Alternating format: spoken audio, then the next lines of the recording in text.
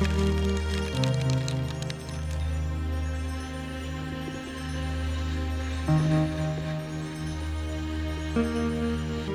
don't think I ever made a conscious decision to want to be an adventurer. It just was something that I have been doing for a long time. I guess I grew up doing a lot of that kind of stuff, although those adventures were not quite as healthy.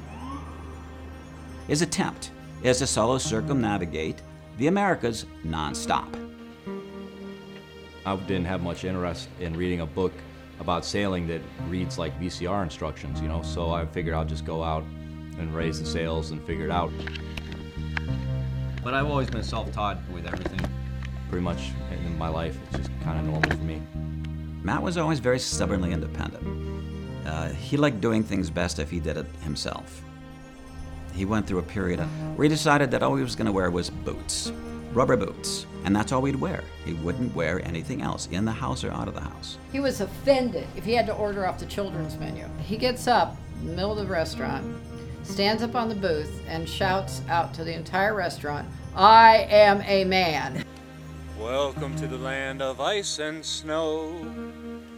You have got to get some sleep, you've got to navigate, you've got to eat.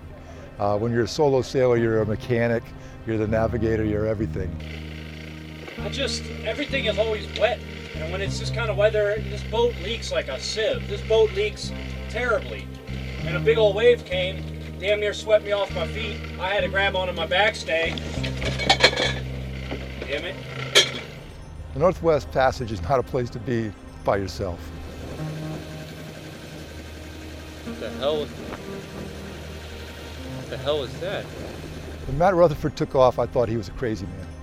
I absolutely thought he was bonkers. I thought he was batshit crazy. And I've got icebergs all around me right now. I can see an iceberg right out this window. I got another iceberg off my bow about a half mile. I'm heading right at it right now.